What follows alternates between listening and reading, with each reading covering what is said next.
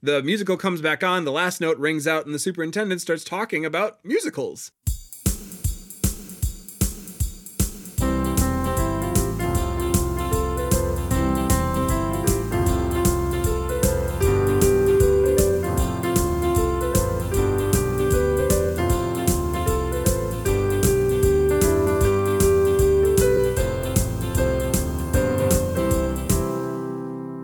Hello, everyone, and welcome back to No Script, an unscripted conversation about theater's best scripts. I am Jackson Nikolai. I am Jacob Mann Christensen. We're delighted to have you back in to listen in on another great conversation about another great script. Yeah, we're still in the glow of starting a new season afresh, which is great. Excited to be jumping into some new conversations after a bit of a break. So thanks for tuning in and tuning into the conversation around what is just a fun show. We're taking a turn into Musicalville for this episode and talking about The Drowsy Chaperone today. That's right. The Drowsy Chaperone is one of those titles a lot of people know offhand. They recognize it. Maybe you've seen it, maybe you haven't. There's not a ton of recent productions of the show for reasons that I'm sure we will talk about. Music and lyrics by Lisa Lambert and Greg Morrison. Book by Bob Martin and Don McKellar.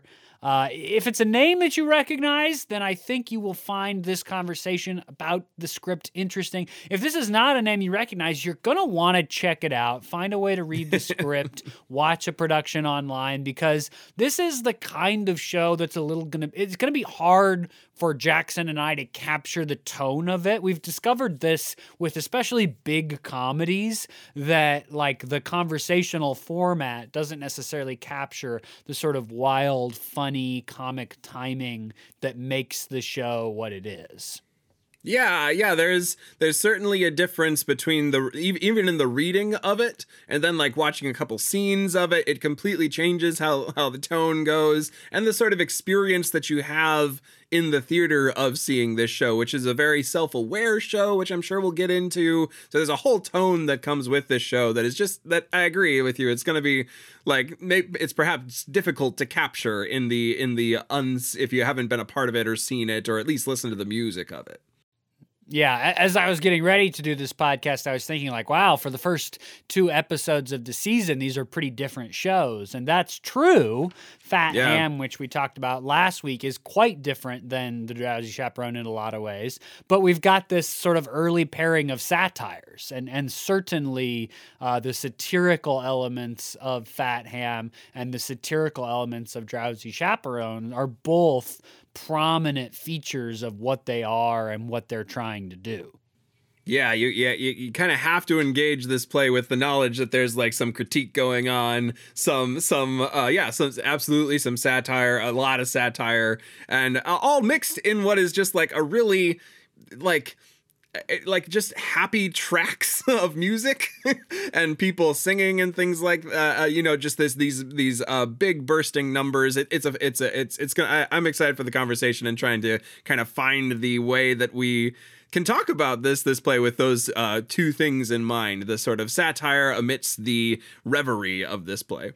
Yeah, well, and of course, the fascinating kind of framing structure that really makes Drowsy Chaperone work in whatever degree that you think it works. It's right. All dependent on the way that the play is narrated, the structure within which we are all kind of living into how we experience the show, which we'll talk about when we get to the synopsis. But it's such a crucial element of the musical. The musical is not really, it's interesting. I don't know what you'll talk about in the context, but as I was reading up on why the musical was developed, the idea for this kind of satirical musical existed before the narrative framework existed. And it's sort of hard for me to imagine the 2 things separately. I mean, I know that they were historically, I guess, but the narrative framework is so crucial to how I experience the satire of the musical that it's hard for me to pull those apart. Yeah, I agree. I'll talk about it a little bit in the context, but it is interesting to kind of think about like when this play was originally made for Friends and then was performed at Toronto Fringe Festival. So it was a very a group of people who would get the satire. But then I think the move to a more broadly accepting or broader community of people watching it, you need that, like, by the way, you need this framework to say, by the way, just to be clear, I'm commenting on this. Yeah, So- totally, right? Because like Yeah. at some points you really need the narrator to say, by the way, this isn't racist.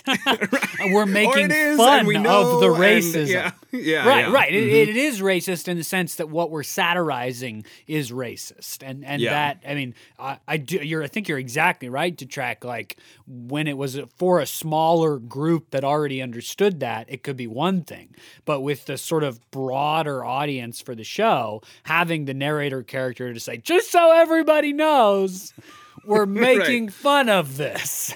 Yep. Well, Yeah, we it's got a lot more conversation. Absolutely, yeah. Yeah. Well, we got a lot more conversation to have. Sounds like we were excited to dive in. Before we get there, hey, just to point everybody over to our Patreon page. That's patreon.com/NoScriptPodcast. All one word, no hyphens, no underscores. Over there, you can become a supporter of the show. It's really the primary way that we make No Script run. At this point in the life of No Script, the episode's not being interrupted by ads that we've inserted to fund. We're not reading copy or anything like that. The way that we make No Script work as a program is that the listeners decide that it's valuable enough to them to want to support with a small financial contribution every month. And so that's how our Patreon works. You head over there, you can sign up for a tier of support. The lowest tier is $1 a month. We think that's a very affordable amount. It's hugely helpful. So please consider at least that level. We like to say, we've said over our, now 10 seasons, that we think everybody can afford $12 a year, generally speaking. And that if a lot of the folks that we know are listeners, if we just asked you for $12, you'd hand it over without thinking about it. So this is the ask. Head over to Patreon, consider that $1 a month level.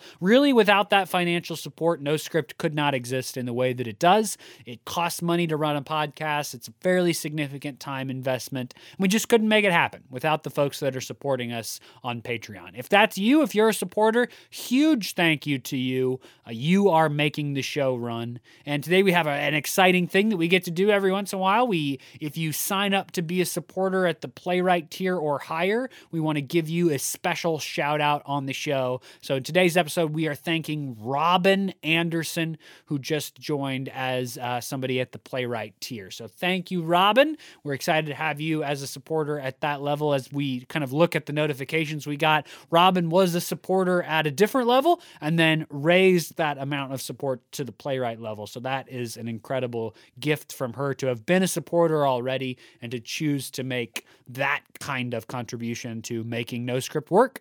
We're grateful for Robin. We're grateful for everybody who is supporting No Script on Patreon. Thank you. If that's not you yet, patreon.com/NoScriptPodcast.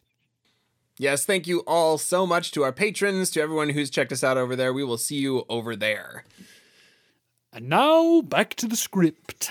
Here we go. We're going to jump in, talk a little bit about the context of this play, as we've already mentioned a little bit at the beginning, but I'll try to flesh it out a little bit for us. This play is music and lyrics by Lisa Lambert and Greg Morrison, and then the book by Bob Martin and Don McKellar in its final form. That's the crew that put it together. However, this play started as kind of a spoof play, a play as a gift to Bob Martin and Janet Van de Graaff as like their stag party. And so it was a play that was written by Don McKellar, Lisa Lambert, and Greg Morrison, had a spoof of a bunch of old musicals, and just a kind of you get the sense that it's kind of this irreverent, fun play that they all put on together of all these musicals kind of jammed together. The main character of the play, the final version of the play is, or not the main character, but the woman getting married is Janet Van de Graaff. So that's where the where the name comes from.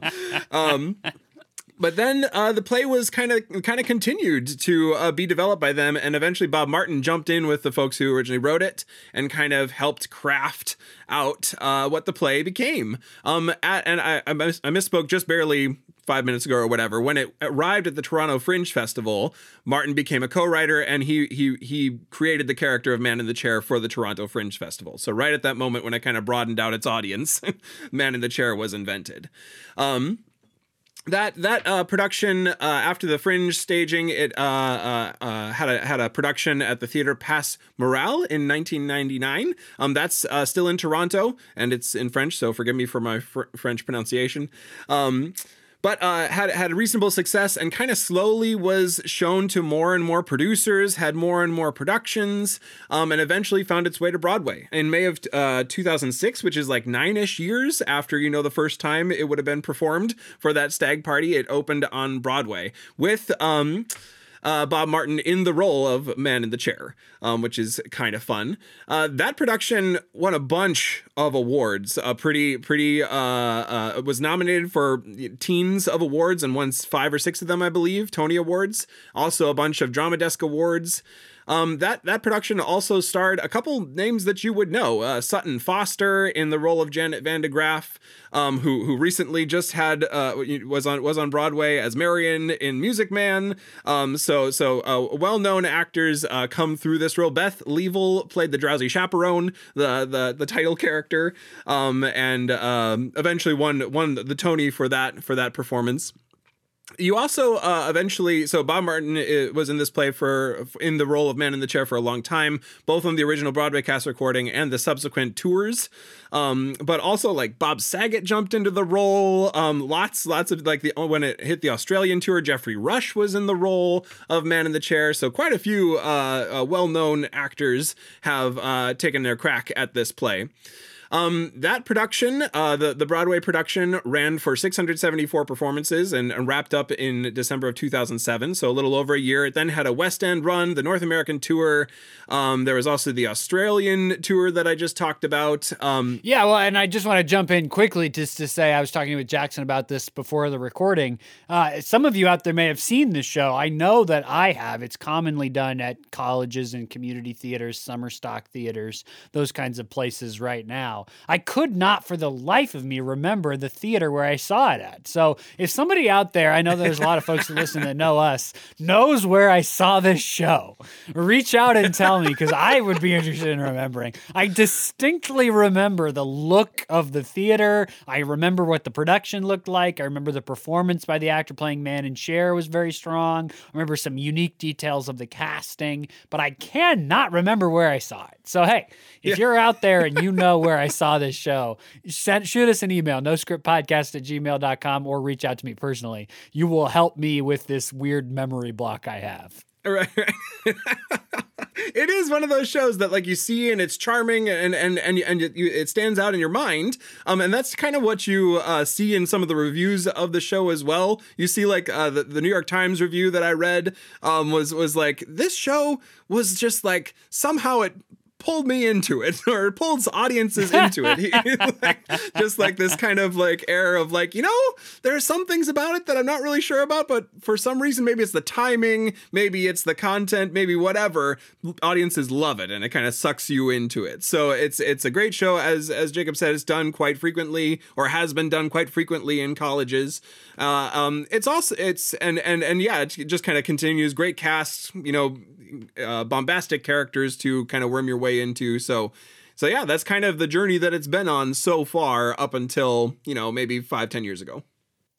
Yeah. And it's had a life. And again, we talked about at the beginning of the intro that it's a title I think a lot of people know offhand, even if they may not right away be able to pull up what it's about or anything like that. It feels like, I think it's aptly titled in that the title feels like what it is. I mean, I think you have a sort of sense of the world even when you hear the title out loud. So the show is really 2 shows, let's say. I'm just going to try to talk about one and then the other. I'm going to talk about the play within the play and then the play itself. so that you all, I think we're all be on the same page. And I'll just try to do this in a kind of broad overview because this is, let's just say it's not a plot centric show. Right. The plot is not incredibly intricate. It's not designed to be incredibly surprising. It is not driven by the actual events of the story. So let me just cover those quickly.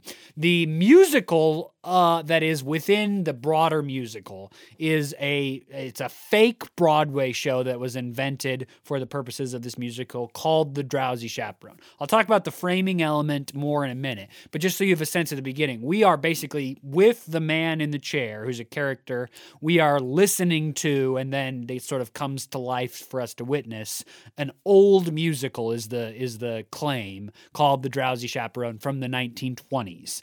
And the man in the chair narrates us through parts of the action, and then we watch the musical. So that this is the musical within the musical, the Drowsy Chaperone musical that we as the audience are listening to alongside the man in the chair. Is about a wedding weekend. A whole wedding party arrives at the wedding venue, and the folks that are getting married are Robert and Janet. And they have not known each other for very long. Janet is a famous stage actress. She's in the Follies. And Robert is a son of an oil tycoon. And they met on a cruise ship and decided to get married. Janet is going to give up her stage career to marry Robert. Other folks that are there, Mrs. Tottendale is the wedding venue hostess in some way. She's got a couple of like worker bees that float around with her. There's also George, Robert's best man. There is the drowsy chaperone herself, who is Janet's chaperone, sort of lady that follows her around and travels with her. There is Mr. Feldzig, who is Janet's like producer, basically. He runs the show that she is in. He has another woman who travels with him, who's another performer of some sort, named Kitty. There is a random interloper who we don't know where he comes from, but his name is Adolfo, and he features prominently later in the play. There is also a series of gangsters who are there basically to threaten Mr. Feldzig, their boss, a gangster, I guess, is an investor in the show that Janet is the star and Feldzig is producing. And then there is also an aviatrix pilot named Trix, who only features in the very end of the play. In general, this is kind of what happens. Janet and Robert are told that they cannot see each other on their wedding day, and so the drowsy chaperone and George the best man are sort of designated to make sure that they don't see each other on this day. And the man in chair narrating and providing his sly commentary says something like, pay attention to that because, yes, that's pretty much the whole plot. And so the complicating action that occurs between them is that Janet is, sort of torn on whether she should give up her stage career to marry Robert. Does he really love her? So the drowsy chaperone says, well, why don't you just go ask him? And so she goes out. Robert is wearing a blindfold because of some hilarious hijinks earlier in the play. She goes out into the garden, sees Robert in a blindfold, decides to pretend to be someone else. And as someone else, Robert describes how they met and fell in love. And then in the passion of the moment, ends up kissing her because they're singing the same duet that they sung back then. So there's some confusion. And Janet says, wait a minute, you thought I was someone else when you kissed me. The wedding's off. And then, of course, by the end of the play, that is resolved and they do end up getting married. So that's the sort of center through line for them. Also going on, Mr. Feldzig knows that if he loses Janet as his star actor, that the show will probably crash. So he is around to try to convince her not to get married. Kitty, who is that gal that follows him around, she thinks she could be the leading star in Janet's place. So she spends the musical trying to convince Mr. Feldzig to let her be the star. The gangsters are there to threaten Mr. Feldzig not to lose Janet because then the investment will sink and they're going to beat him up. Also going on is Mrs. Tottendale sort of falls in love with one of her worker bees around the place. As a strategy to prevent Janet from getting married, Mr. Feldzieg encourages Aldolfo, who's like a European guy, to seduce her because he's like a big romantic kind of guy, and he should go seduce the bride in order to prevent her from getting married. In a crazy hijink mix-up, he actually ends up seducing the drowsy chaperone instead, and they get married by the end of the play. Mr. Feldzieg and Kitty end up getting married by some trickery of Kitty's by the end of the play. Mrs. Tottendale and one of her worker bees, they get married, they fall in love and get married by the end of the play. But at the very end of the musical, we discover that George, the best man, has forgotten to hire the minister. But right at that moment, the aviatrix, the pilot, Trix, her plane crashes into the scene, and they say, well, you know, the captain of a ship could marry people, and a plane is kind of like a ship. So what if we all get on the plane and we go to Rio, and on the way, Trix has the ability to marry us, and then we'll do our honeymoon in Rio. And that's how the musical within the musical ends. So that's the musical that we're listening to / watching along with The Man in the Chair. And The Man in the Chair, as we've said, is what makes this kind of crazy hijinks, silly musical interesting. He is, for some reason that we sort of discover as he narrates us through, alone in the world. He doesn't go out. He doesn't see people. He is suffering from, as he describes at the beginning of the play, feeling a little blue, a little sad, a little self-conscious anxiety resulting in non-specific sadness, a state I call blue, is how he describes and stuff at the beginning of the play. So to get over this, he puts on an old record to listen to and talk us through, which is, of course, The Drowsy Chaperone. Across the course of the play, there's many interruptions. The phone rings many times, and he says, don't answer, just ignore it. It'll stop ringing eventually. Eventually, he pulls the phone out of the wall. He talks about losing love, that is, his marriage fell apart, we learn at one point in the play. Very late in the play, we learn that his father left him when he was a kid. And very late in the play, the power goes out, and someone starts knocking on the door, and he's frightened. He won't go to the door. He doesn't know what to do, until eventually it's the superintendent who's come to fix the power and does. And the superintendent reveals that they are also a Broadway lover. But the Man in the Chair just kind of sends him out the door. So for whatever reason, this character is kind of a loner, kind of a hermit, seems to be sort of scared of the outside world and lives vicariously through these big, old-style Broadway recordings that he listens to on album. And so that's the framing device. This is the character who interprets the world of the play for us, who provides commentary like, yeah, that was pretty racist when they did that back then. Who provides commentary like, yeah, this plot line is kind of stupid. But who also provides commentary, but like, yeah, this song isn't great lyrically, but boy, the music really just sweeps you off your feet. So as a general overview, that's kind of what happens in The Drowsy Chaperone, the musical that is about the musical, The Drowsy Chaperone. Yeah. Yep. Yeah. So it's definitely got like play within the play vibes, and very like self-aware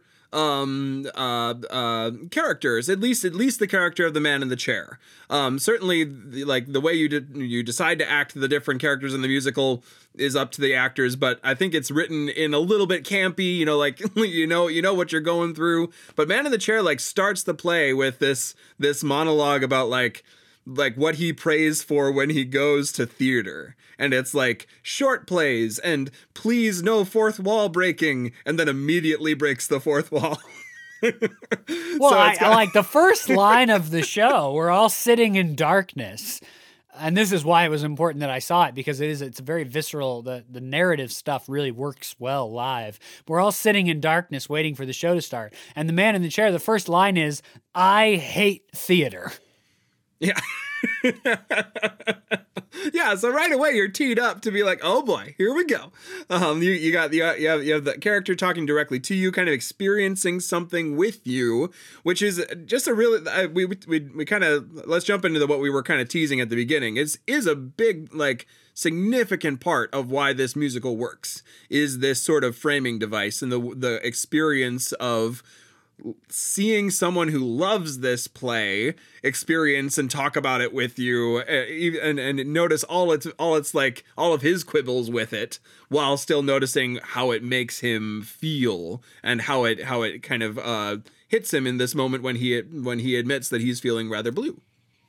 Yeah, it's interesting because it kind of becomes, in some ways, like a musical, like the whole musical, not the musical within the musical, but the whole experience becomes like a kind of commentary on escapism.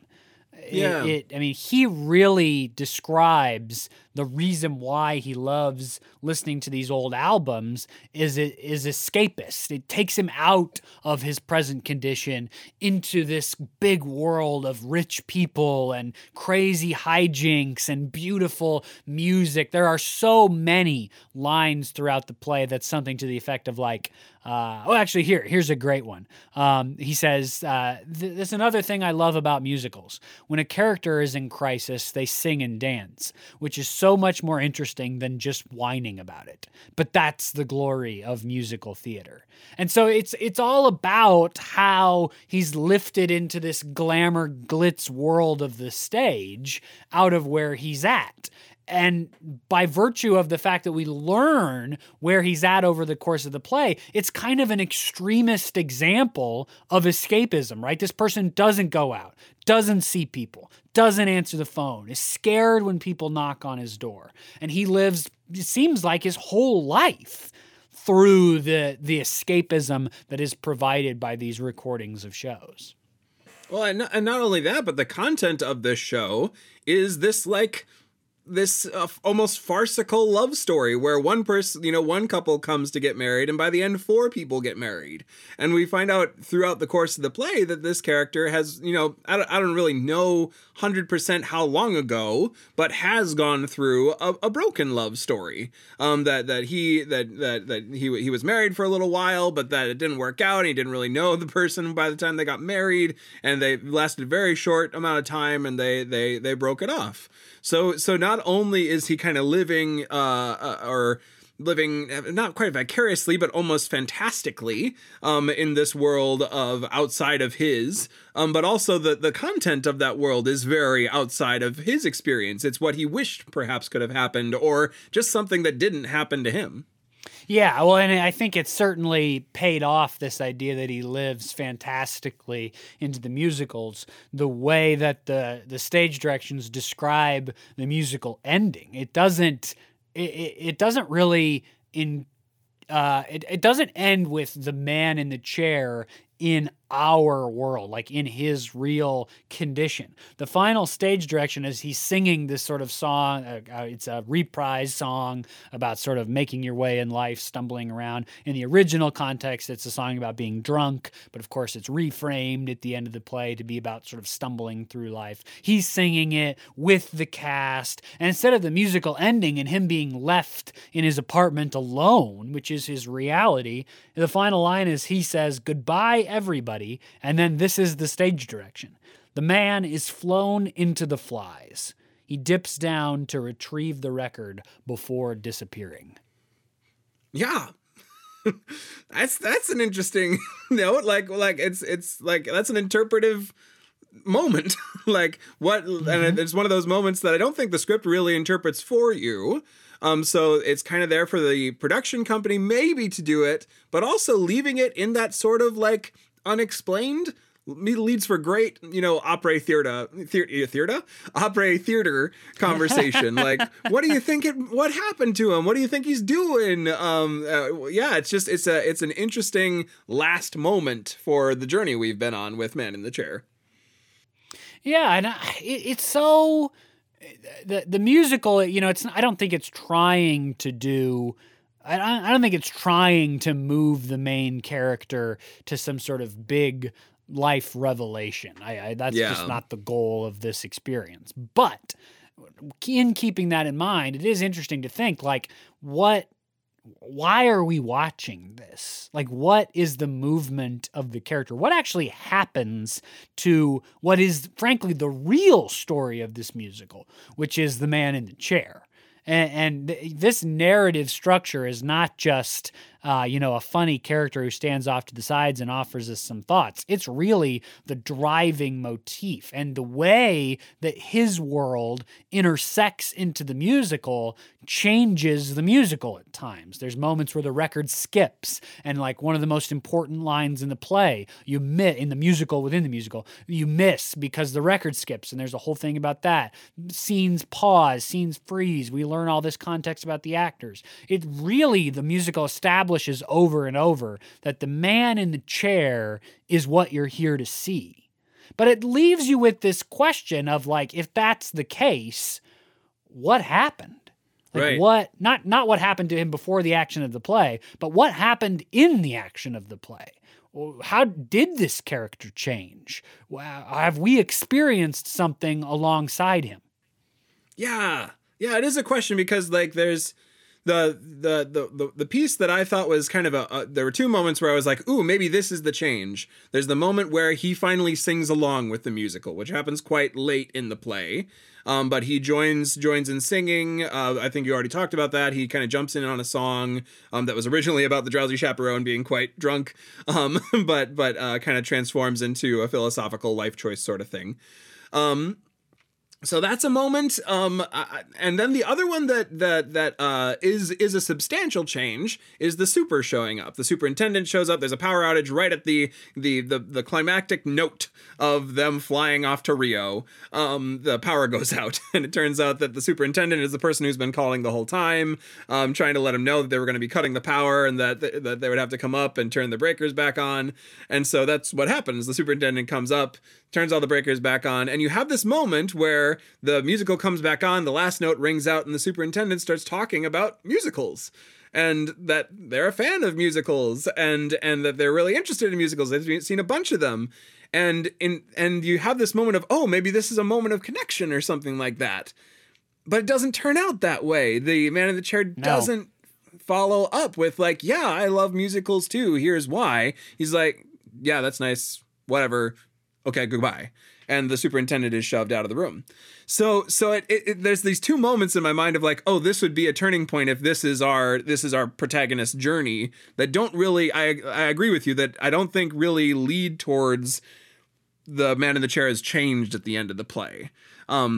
It's something has changed in our interaction with him singing and with this new character coming on stage, but I don't know that it pays off necessarily in a big change for the character.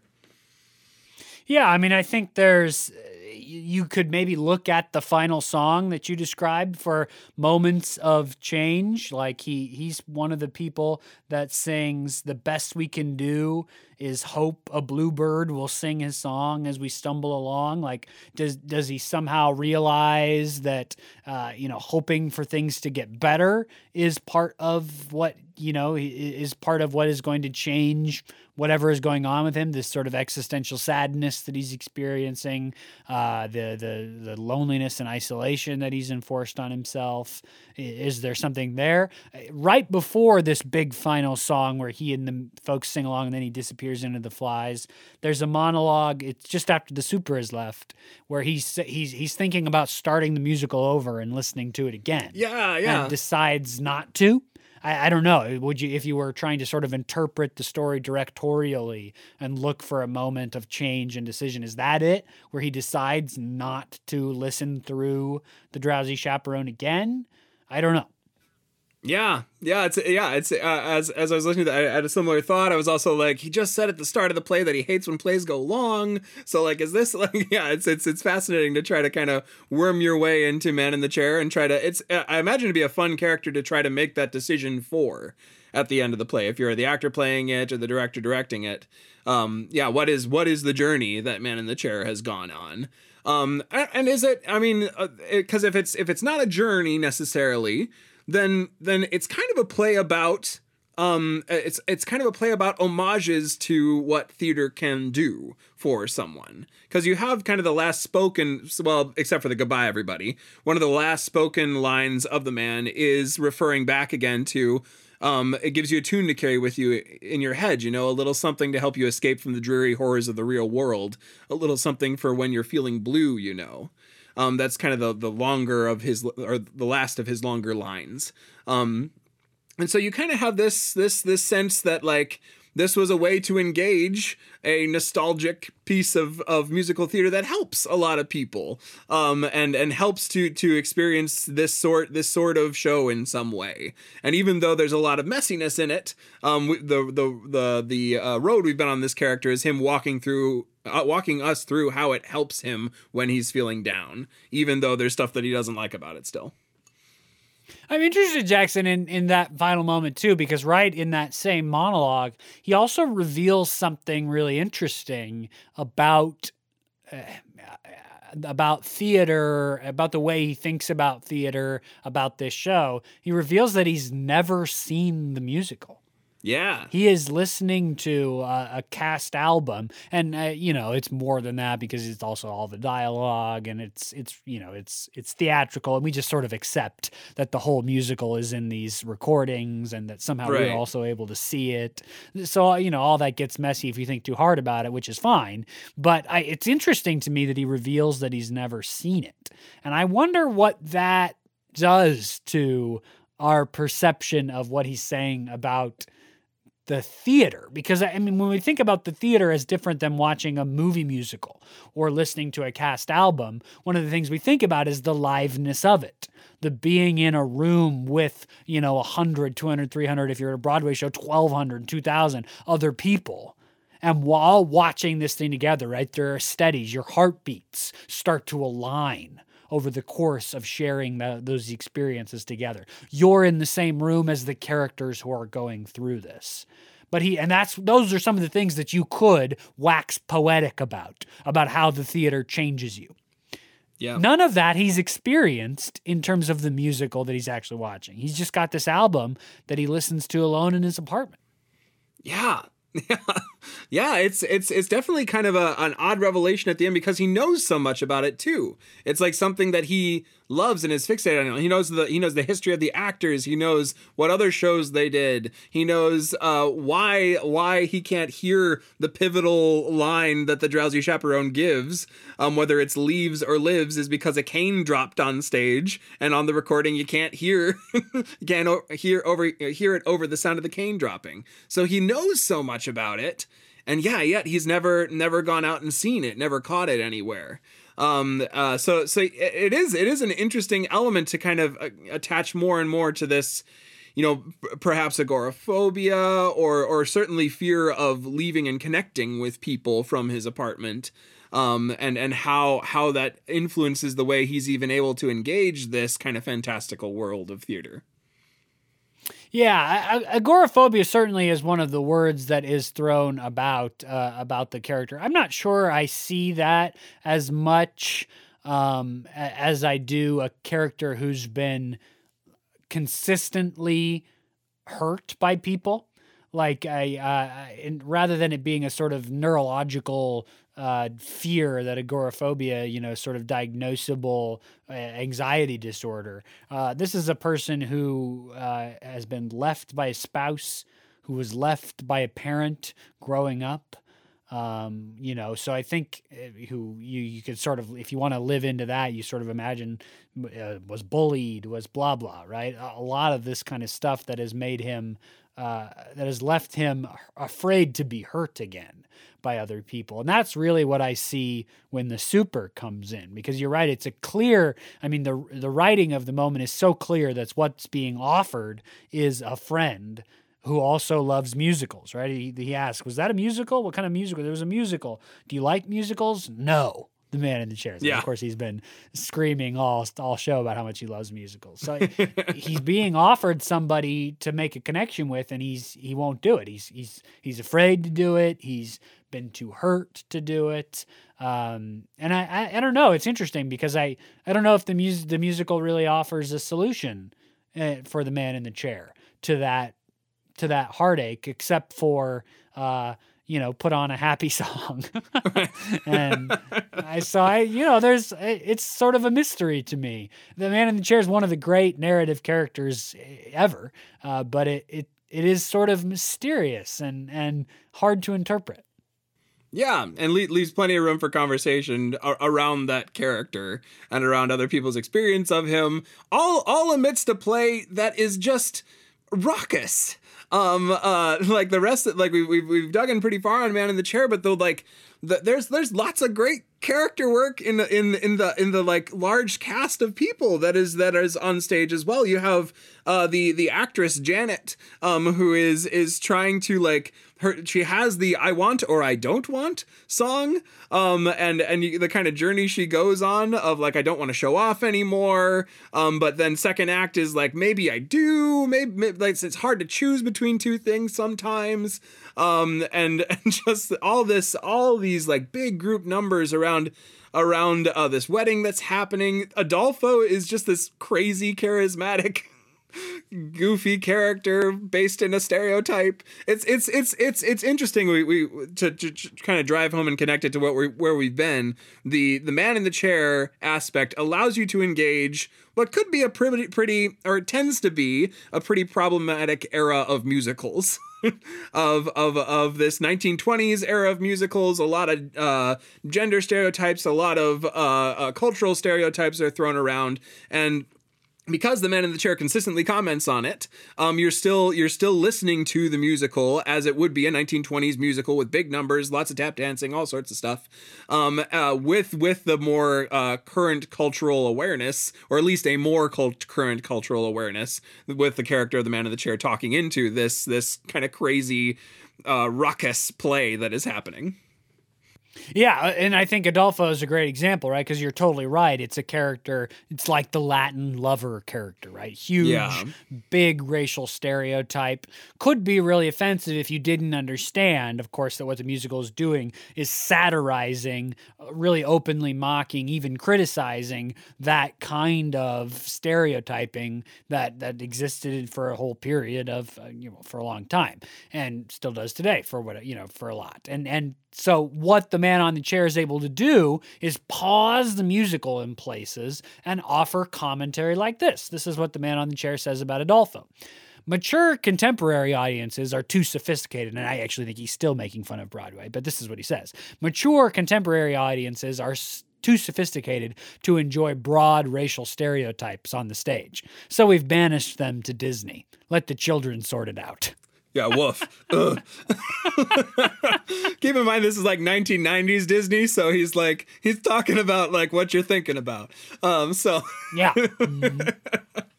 Yeah, no, you have that sort of perspective thrown in there, all amidst this kind of like. I was really drawn to the Janet and Robert love story because I think it's actually really interesting. At least like Janet's story that she's kind of dealing with. The Robert character is a delightful hunk that we don't really need to talk about too much.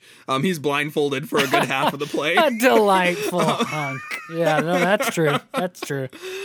But you have Janet, who is this like this pretty successful show person. She's in a lot. The producer is there to try to get her to come back. She's grappling with the decision to leave the love of many for the love of one.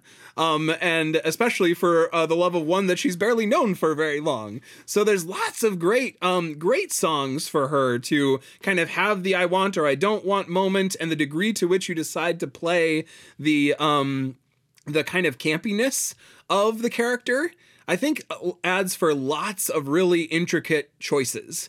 Because you could throw all the levers all the way and do this really campy kind of showgirl-esque performance. But there's actually another layer I think that is really deep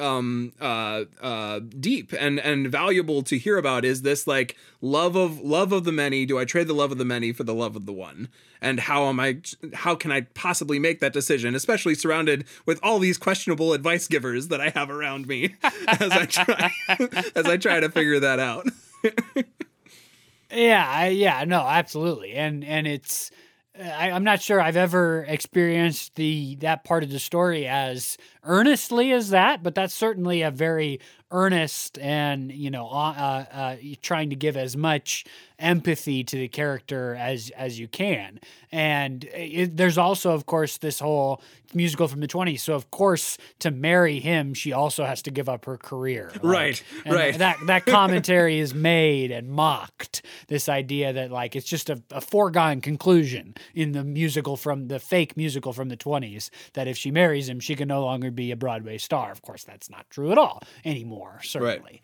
Right. It's also got all of the hallmarks of big physical comedy, right? There's a whole spit take scene, which the man on the chair makes fun of. But then there are some really, really good, I think, really classically set up, payoff kind of comic punchlines that are done through physicality that I think are evidence of pretty good writing and a really good comic imagination. One of the ones, for example, is the strings around George's finger.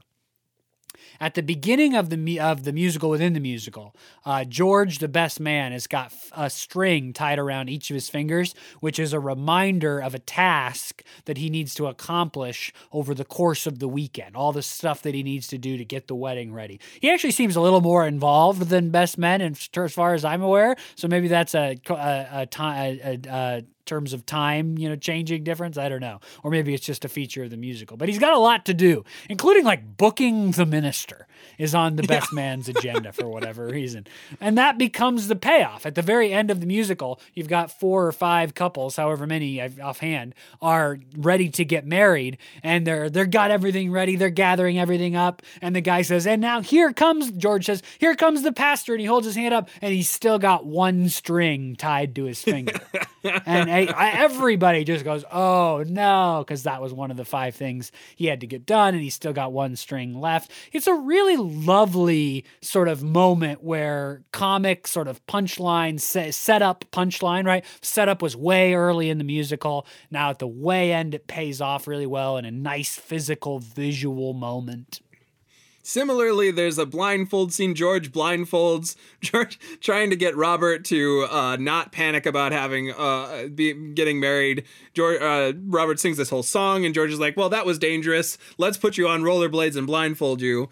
And you can go, have some fun, blow off some steam that way, just in case you ever run into Janet while you're out there. You won't see her because you're blindfolded.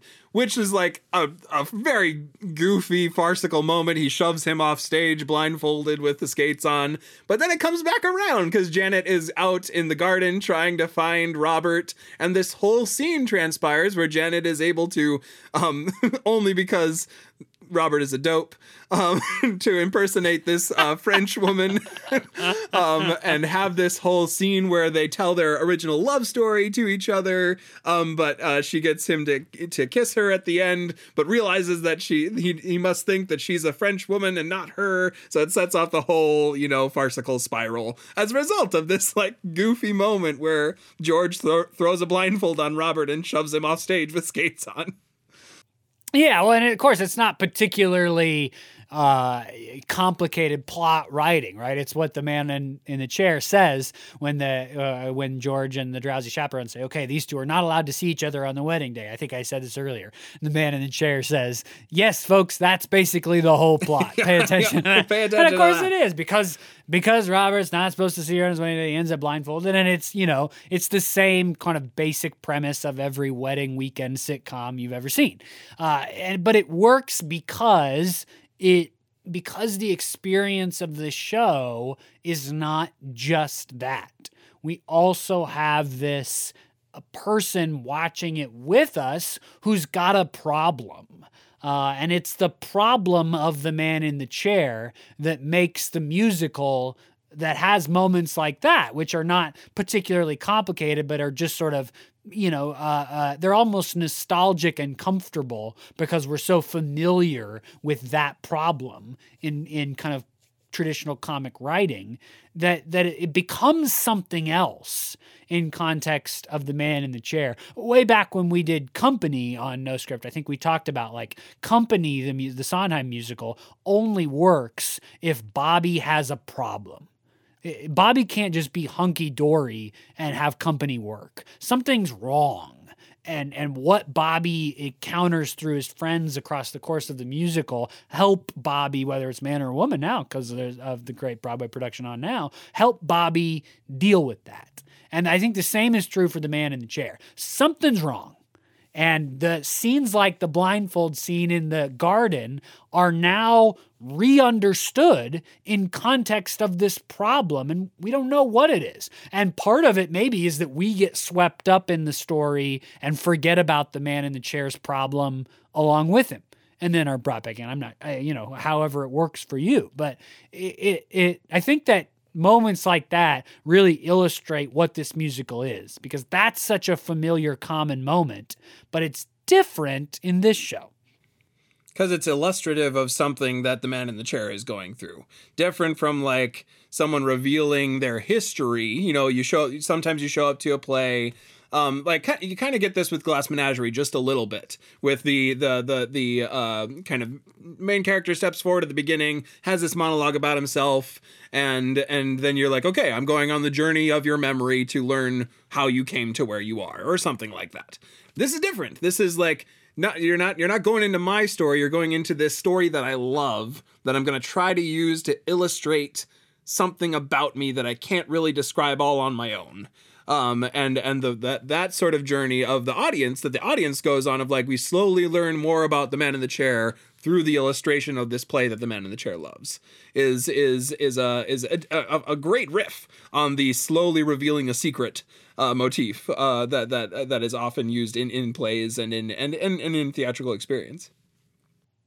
Yeah, and then there are moments that are just designed to make you chuckle. I mean, the gangsters spit takes and spit takes, and the gangsters when they're threatening the producer, and they just, I think it's 2 pages in the script of pastry puns, one after the other. I mean, just nonstop pastry puns. It just makes you chuckle because they come one after the other. And it's not actually each individual pun that works. It's the combination of them. It's sort of like the, oh my gosh, I can't believe there's another one, that becomes so effective in making you chuckle.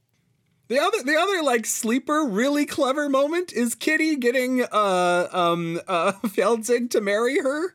Is just like just that almost gets blown by in the script of this moment, because it's at the end of the play and so much is happening, but Feldzig finally puts Kitty up as the solve to the problem that the Bakers are going to kill him if he doesn't get Janet back into the thing, and it's all predicated on the fact that Kitty is a mind reader, and that's the cool thing about her. So Kitty goes up and reads his mind and says, "You want to marry me?" And he has to say yes, because otherwise his lie doesn't work. It's just... there's a lot of marriage trickery in this show too. Because the drowsy chaperone tricks Adolfo into thinking that she's the bride, and so he seduces her, and then somewhere off stage they decide to get married, and it seems like that's sort of against Adolfo's will. Yep. It's a play full of little things like that, full of a great framework through which to engage them, and a great way to like have like we said, there's plenty in this play that leaves open for conversation, and this has been a great one. Alas, we're running down to the end of our time, but we don't have to stop having the conversation, which is great. The lovely part of this podcast is we get to extend the invite to have the conversation with all of you out there in podcast land. We do that via our social media. You can find us on Facebook, Instagram, or Twitter at the username @NoScriptPodcast. We also have a Gmail, noscriptpodcast@gmail.com. If you've been in this play, been a part of this play, seen it, read it, listened to the music, we'd love to keep talking about The Drowsy Chaperone with you. Find us on any of those sites. We'd love to keep the conversation going. Absolutely. If you've liked this episode or any of our other now 10 seasons of episodes, please recommend us to your family, your friends. They can find us on Podbean, Google Play, Apple Podcasts, Spotify, YouTube, and many other places where podcasts are published. You can also like us on Facebook, and a link to the new episode will appear every Monday for you to click and play from there.